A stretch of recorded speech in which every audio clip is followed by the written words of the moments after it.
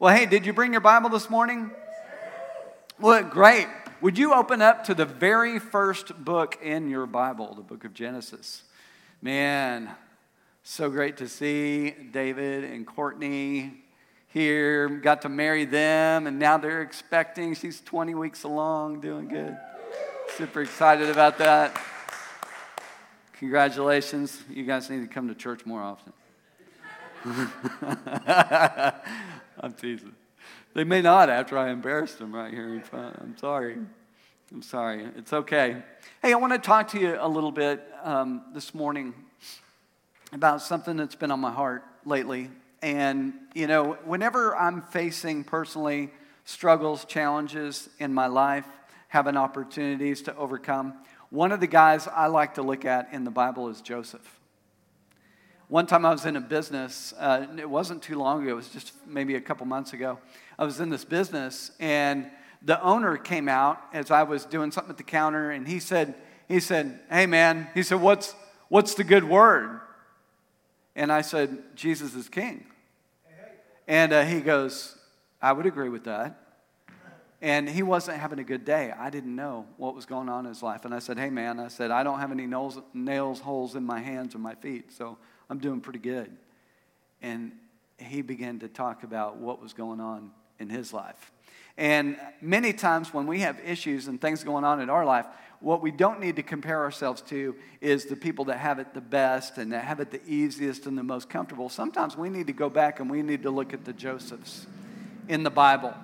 The Josephs in the Bible that had to get through some stuff, but God brought them out on the other side. Oftentimes I hear Christians talk about the book of Job. They talk about Job and how hard he had it and how difficult it was. But I seldom hear people talk about that it was what theologians believe to be a 9-month time span in his life. Because what we failed sometimes to point out was the after. That God restored, that God redeemed, that God brought back, and it was better than it was. Truly, Job didn't know it at the time, but during that 9 months, his best days were still out in front of him. And I'm here to let you know, whatever you're going through this morning, your best days are still out in front of you. You're alive. God's not done with you. He's got a plan. He's got a purpose. He's got great things in store for your life. Amen? So do you believe that? So Joseph played a very important role in the plan and the purpose that God had for his life. I mean, he took the nation of, not the nation of Israel, the family of Israel, 70 people. They weren't a nation yet. They were a family, 70 people in this family. But through him, God brought them to the place that they were supposed to be for 430 years. They went from 70 people to a nation of people. And God had plans for them. But if you're there over in Genesis, look at chapter 37. And I want to talk a little bit about Joseph. First of all, I need to blow up my size a little bit. Oh, okay, I'm topped out now. I think I can see it.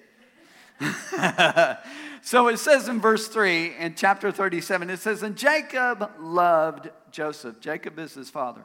"More than any of his other children, because Joseph had been born to him in his old age. So one day Jacob had a special gift made for Joseph, a beautiful robe. But his brothers hated Joseph because their father loved him more than the rest of them." So why did they hate Joseph?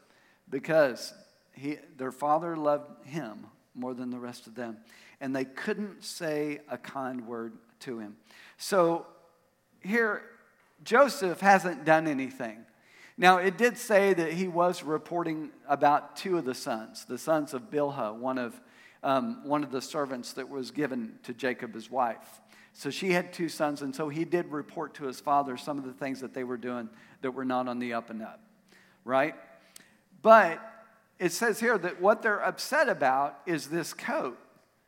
And it's not so much, I've heard theologians talk about the coat represented the birthright coat, but let's set that to the side for a minute. And just the fact that, hey, he made a beautiful coat for Joseph and he didn't make one for me. How does that make you feel? And it says that they couldn't say anything nice to him. So, You may have family members that are like that. They can't say anything nice to you. And it's difficult to live in that, isn't it? But I want you to notice a few things about Joseph here, because later on we'll find out and we'll see the character of Joseph and the way that he is. So Joseph, God has given him this amazing gift with dreams. And so he gives him these two different dreams at two different times. And so Joseph makes what I would call the poor choice.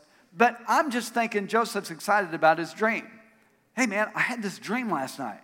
Babe, I had this dream last night. I mean, whenever you have something that happens to you and it seems like it has some significance, you want to share it. So he shares it with his brothers. That's maybe not a good idea. Why? You might be casting your pearl before swine here.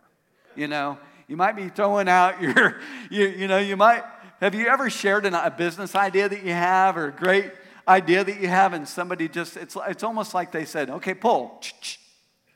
It just kind of blows it. So that's what happened to Joseph. Joseph throws the dream out there and they're like, oh my word, are you serious? We're going to bow down to you.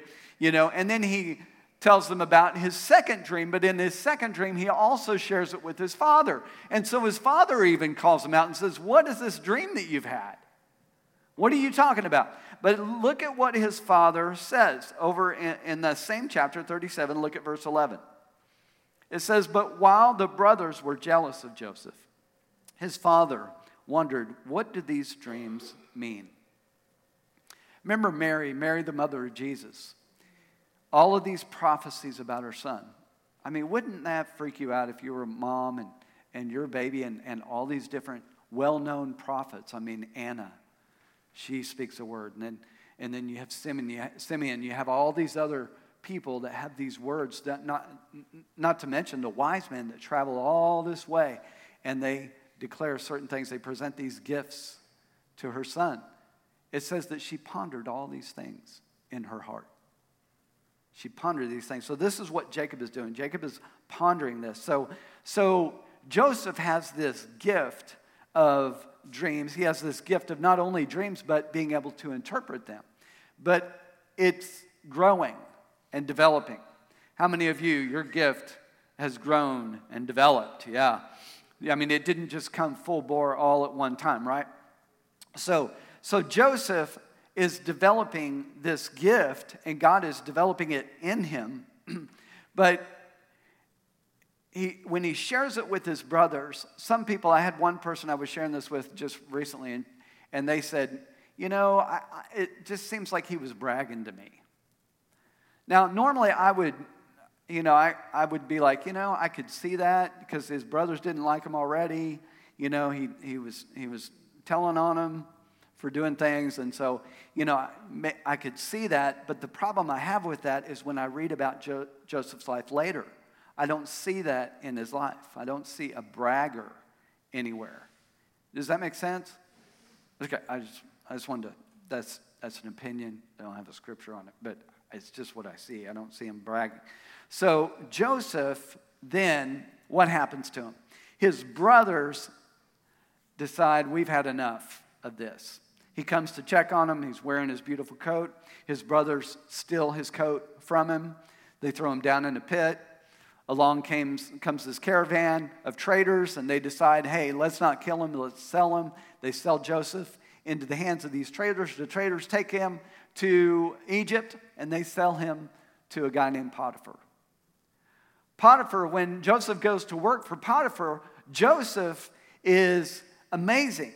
Why? Because through everything that's happened, imagine your family sells you as a slave, a bondservant. This is where you don't have any rights. You have relinquished your rights. You are under the command of whoever owns you. They are now your master. It's different from being a servant. Servants were paid. Bondservants were not paid. Slaves were not paid. They're owned, right? And so this is Joseph's status. He's gone from being the favored, the blessed, the one with the coat, and now he's lost his coat, and now he is a slave. So what happens in Potiphar's house? He begins to serve him with such diligence, with such a great attitude, that suddenly he's in charge of the entire household. Otherwise, how do you get promoted to that? You certainly don't get it with a bad attitude, do you? I mean, he served Potiphar as unto the Lord. So Potiphar promotes him. In fact, he promotes him so much, he says, I'm putting you in charge of my whole house. It says that Potiphar didn't know anything that was going on in his house except the food that he ate. That much confidence in Joseph. And so Joseph is doing a good job, and Potiphar is bragging on Joseph to his wife, and his wife begins to start noticing Joseph because the Bible says he was a good-looking dude. He was muscular. He looked like Brad Pitt or something. I don't know. But, I mean, he was a good-looking guy. That's old, isn't it? Who's a millennial? No, I'm not even going to go there. Sorry. That was reflective of my age. But anyway, but she begins to cast longing eyes. She begins to lust after Joseph. She tries, the Bible says that she tries day after day after day to get him to sleep with her. Day after day after day. So he's not just putting her off once. This is a repetitive occurrence. So we're seeing the character of Joseph. We're seeing a man that is more committed to God than he is to where he's at today. He knows that God has a plan and a purpose. Man, how much better it would be for us if we could take our eyes off of our situation, off of our circumstances, off of where we are, and put our focus completely on what God has in store for our lives. His plan, his purpose. Man, that's, when we lived in Louisville, Kentucky, Churchill Downs is there. Many of the horses, when they race, they put the blinders on. Why? So they're only focused on the track. They're not sidetracked by anything going on over here. Got the blinders. Man, we need that in our life. Amen? So this is a bad situation, right? Joseph is there in Potiphar's house, and then she lies about him. She can't get him to do what she wants him to do. So she creates an opportunity, tries one last time, can't get it to happen, and he flees from her and leaves his coat in her hands. I'm thinking this is the second coat he's lost. The dude can't keep a coat. And so he runs out of the house, and now she sees this. This is an opportunity. I'm gonna punish him for not doing what I want, right? And so she lies about him. She accuses him falsely. And her husband comes home. Her husband believes him. He's a good husband.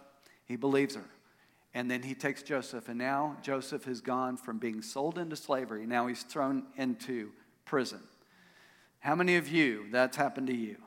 Because I want to know you. Okay. All right. Yeah. Hadn't happened to me either. Thank God. And so now he's in prison. What happens in prison? Now he begins to serve in prison the same way that he served Potiphar. In fact, the warden is so impressed with him, the warden puts him in charge of the entire prison. He's taking care of all the guys, and it says the warden did the same thing. He doesn't worry about anything going on in prison. Why? Because Joseph has got it. Joseph is overseeing it. He is taking care of business. So now, here's Joseph in prison. He becomes the warden's favorite. Sometimes, I want to point this out, sometimes in negative situations, circumstances, challenges that arise, the best prescription is going to work. Yeah. I heard somebody say one time that the best prescription when you're in a situation is to go to work many times. It is, because it gives you a focus, a purpose. It gives you something to set your heart on. Why? Otherwise, he's going to be sitting around, and what's he going to be thinking about? I can't believe those brothers. They saw the anguish on my face when I looked at them in the face as they're selling me to the Amalekites. Sometimes too many people have too much time to sit around. And, Nicole and I in ministry and as a church, we have we have faced some things, and we've walked through some things, and I have an accountability team. I was sharing this with our board the other day, that we have an accountability team, and these are pastors of large churches that God has blessed me with relationship with, and so I call them once a week, and I talk to these guys, and I let them know what's going on in my life, what's going on in our church, what things that we're dealing with and we're focusing on. And I remember this situation that we walked through not long ago. One of the guys said to me, he said, Phil, he said, I've been there, I've walked through it many times. He said, but I want to encourage you, stay on the wall like Nehemiah. You remember Nehemiah? Nehemiah was on the wall. They were rebuilding the wall of Jerusalem that had been torn down. And as he's building the wall, there's all these guys that are trying to get him to come off of the wall. And they've got this drama going on, and they're trying to create this drama, and they're trying to create all these reasons to get Nehemiah to come off of the wall. Why? Then he'll stop building the wall. And he said, Phil, stay on the wall. Keep building. Keep building. All right. Many of you need to stay on the wall. So what happens in prison? So Pharaoh gets upset at two people, the cupbearer and the butler. Or not the butler, but the baker. So he sends them to prison. And so guess who is overseeing the prison? Gets to take care of them, Joseph. So every day he's taking care of these guys. And he's, because his life is so bad, he's making other people's lives better. Man, how's that for sowing seed? Yeah. Seed time and harvest. Phil, you don't understand, my life's going bad. Maybe you need to sow into somebody else's life and make their life better. Paul. So anyway, that was a good word. And so he's taking care of these guys. Well, one morning he comes in and he notices that their expressions are all downcast. And he says, what's going on with you guys today? What's the matter? And they said, well, both of us have had a dream, and there's nobody that can interpret the dream. I mean, we're in prison. And Joseph says, hey, guess what? He said, God is the interpreter of dreams. He said, tell me your dream. So now he's flowing in his gift. And so they begin to share. The butler, he shares with him his dream. The cupbearer. So when he shares with him his dream, he tells him, he said, this is what it means. 3 days from now, Pharaoh's going to raise you up, and you are going to be, once again, putting the cup in Pharaoh's hand. And then when the baker saw, oh, well, man, he got a favorable interpretation of his dream. He said, I'm going to share my dream. He shares his dream, and it's not the same interpretation. You're going to be impaled on a pole in 3 days. But it came to pass. So here's what Joseph said in chapter 40. If you're there, or if you're still in Genesis, flip over to 40. And look at verse 14. This is what Joseph says to the butler, the cupbearer, when he interprets the dream. He said, but remember me. Everybody say, remember me. Remember me when it goes well with you. And please show kindness to me. Make mention of me to Pharaoh. And get me out of this house. Now pay attention to verse 15. He says, for I was kidnapped from my homeland, the land of the Hebrews. And now I'm here in prison, and I did nothing to deserve it. I want you to notice something. Joseph, you don't hear him in this scripture or anywhere else mention his brothers. He says, I was kidnapped. He didn't say by who. He didn't say who sold him out, who threw him under the bus, who got in it and backed back over him again.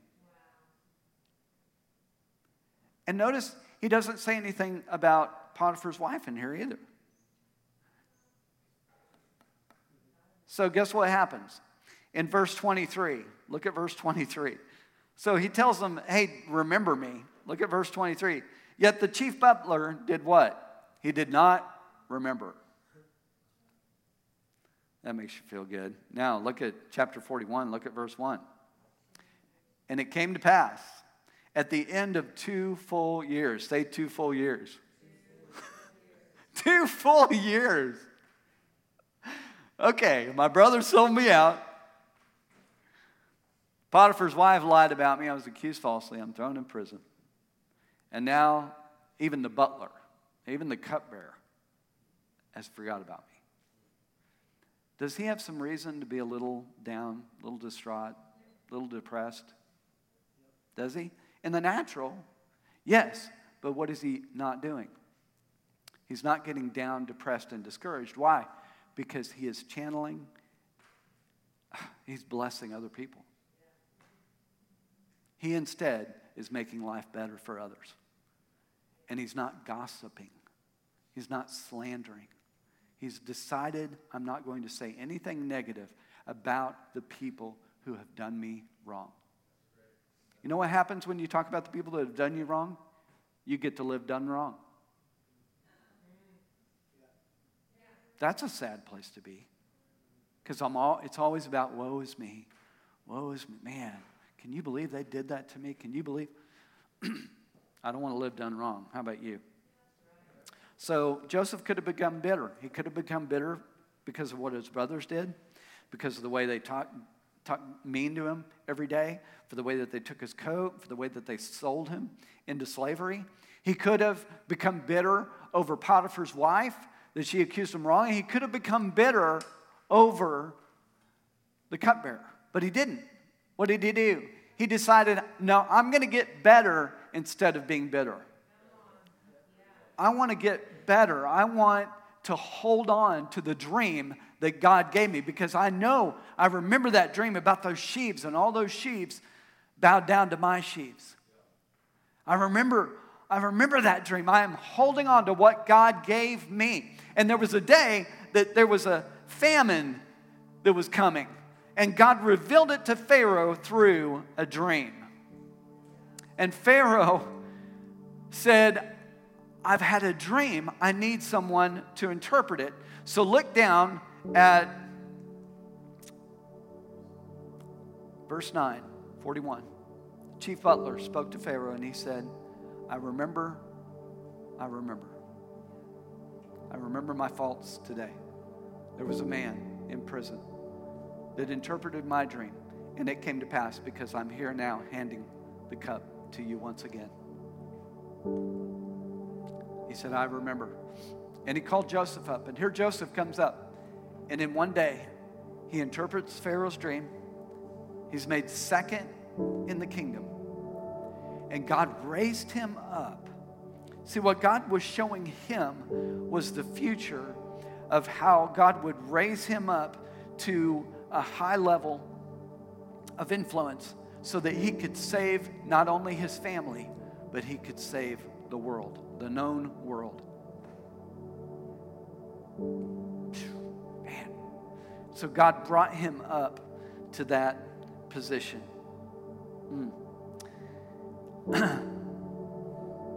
I heard this story. Nicole and I occasionally, we'll listen to Bob Goff. He has a fun podcast that he does, and he interviews different people. But she was listening to one the other day, and she said, you need to listen to this story. And he and a few guys go into San Quentin prison there in California. San Quentin is that's the only prison in California that has all the lifetime inmates are there.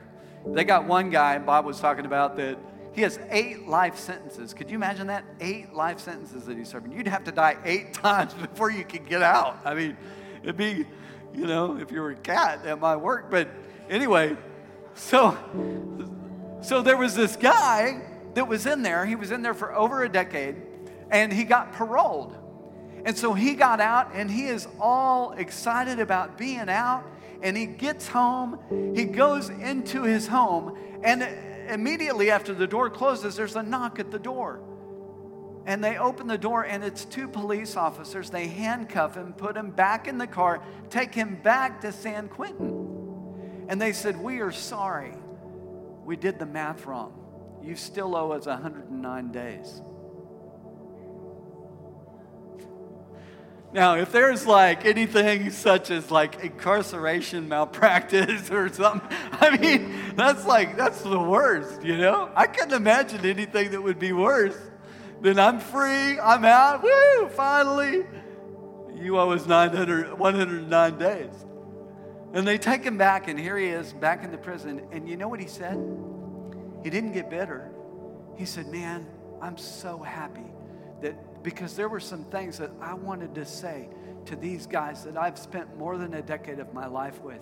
And I finally get to say those things. And later, he said, I would have never had that opportunity if I hadn't have got those extra 109 days. How's that attitude? How's that strike you? Man, what a story. Let me share with you a command that God gave us in Leviticus 19. In Leviticus 19, verse 16, it says, you shall not go around as a slanderer among your people, and you shall not stand up against the life of your neighbor. I am the Lord. That sounds like a command to me. How about you?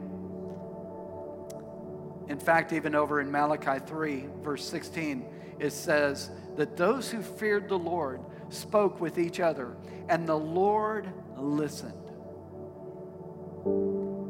If you ever wonder whether or not God's listening to what you say, here it is. It says the Lord listened to what they said, and in his presence a scroll of remembrance was written and recorded the names of those who feared him and always thought about the honor of his name. Wow. I don't know about you. I know one day I'm going to stand up before God and give an account for how I talked about other people. I've been reading this book. I'm done reading it, actually. I read it yesterday. I was so enthralled in this book because, I'd called a pastor friend of mine, and, I don't know if I can be vulnerable with you. We had a couple leave the church that was an ouch. I mean, it doesn't feel good when people let you know that, we're feeling to go somewhere else. And I don't take it personally, but this one was, because we'd been together for a long time and we've loved each other and, been there. And anyway, so I called this pastor friend of mine. And, of course, you want to ask questions like, what am I doing wrong? And, is this normal? And, whatever. And the pastor said, he goes, Phil, he said, you're on the Calvary Road. That's what this is called, the Calvary Road. I said, the Calvary Road? He said, Phil, have you ever heard of the Calvary Road? I said, well, I've known about the one that Jesus walked. Which one are you talking about? And he goes, no, the book, the Calvary Road. Have you ever read it? I said, no, I've never read it. He said, Phil, you need to read that book. He said, it's everything that the enemy doesn't want you to know about Christianity. So fortunately, I went out online because it's an older book. It was written back in the 1950s. I found it on the internet. And so it was a PDF version, and so I like to copy all the text and put it in my notes. In fact, I have it right here on my iPad. Because that way I can highlight stuff and I can, kind of make it my own. And so, man, I'm reading this book, and in this, I gotta read a section. Can I read a section to you? All right, Calvary Road. Okay, it's a long way down here. Okay, here it is. All right. Now it's ways up. Okay. Don't be laughing at me now. be nice. All right. Okay. All right. So basically, this guy named Roy wrote this book, and this guy named Roy, I'm going to read it to you. I found it, but yeah, I want to set it up. So he's wanting to learn about revival, and he found out about these group of missionaries in Africa that had been experiencing revival for 50 years. 50 years. Not revival because so oftentimes we hear the word revival and we just think an amazing move of God in a very short period of time, because most oftentimes what ends a revival is sin. Division, disagreement. It comes in, there's thousands of different ways sin can get in. So he knew that these guys had such tremendous success. He wanted to sit down with them, and he wanted to hear their story. He wanted to hear how he could experience the same revival in his life. And he said, so when they came, So he asked these guys, in view of his life, how he could experience revival. And so they were staying on this compound with him. And they said, when we came onto the campus, you said, fellows, get in the car. I've got to go to one of the other houses and make some arrangements. And in that house, we saw you talk with a young lady. We didn't know by the way that you spoke to her whether she was your secretary or your wife. We suggest, I'm sorry, before I read any further, they said repentance. And he said, what do I need to repent from? And they said, well, because revival comes out of an individual's heart and it starts in the family. Think about what did the enemy attack first? The family. What is he still attacking today? He's attacking the family. And so, anyway, I'll continue. We didn't know if she was a secretary or a wife. We suggest you might begin there, because revival for us began in the most intimate relationship in the home. He said, well, I took it to heart. He said, that current light came to show me sin where I hadn't seen it before. And I began on a path of repentance. Yes, with my wife, my attitude toward her. Wow. As I was reading that, I was like,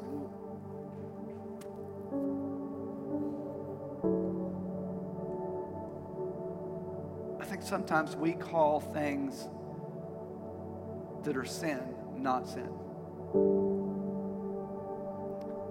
For instance, my Bible says that my prayers are hindered by how I treat my spouse.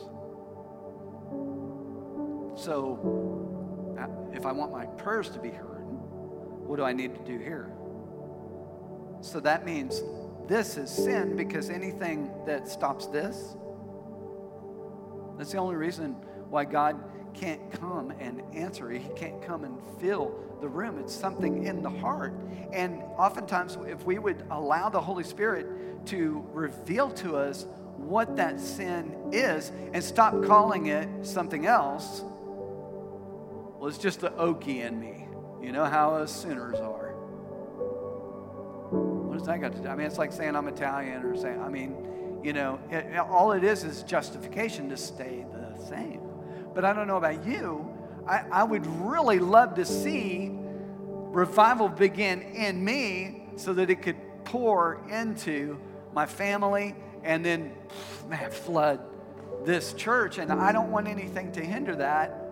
So, and what am I saying this morning? I want us to come to a place where God has full permission.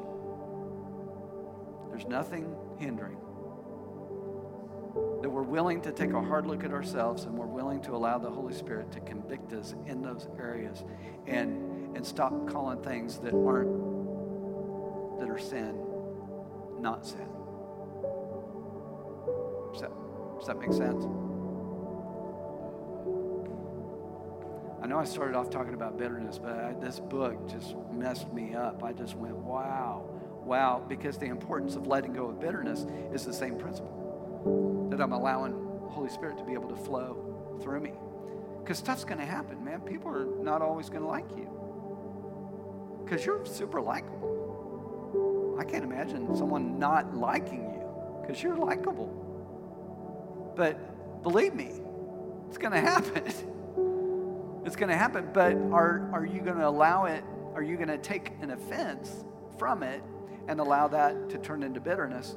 Or are we going to walk in love and not live done wrong? Begin to pray for them. It's not easy. I'm not going to lie to you. It's not easy.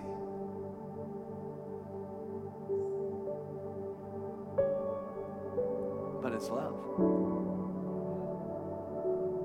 Wow, would you bow your heads around the room, all across the room? Nobody looking around. This is between you and God. This is an opportunity for the Holy Spirit to be able to move in your life right now. If you're here and you've been dealing with unforgiveness, somebody did something to you, you've not been willing to let go of it. I don't care how bad it was or who it was, or how close to the heart it was, how much it hurt. That's not the issue. The issue is we need to release it today. We need to release anything that would hinder God's presence from coming in and filling our lives. See, because the opportunity is we haven't wanted to walk around in joy. We haven't been able to have the joy of the Lord because of that unforgiveness.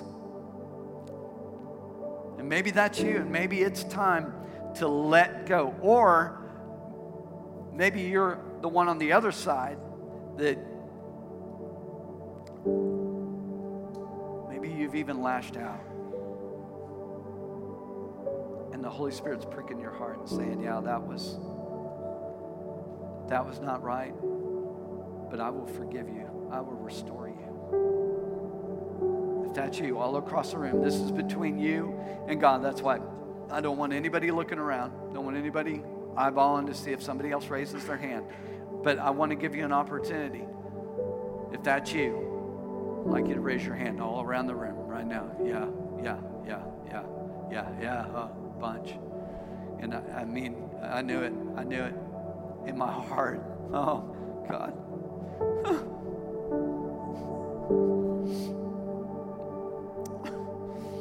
I'm raising my hand too.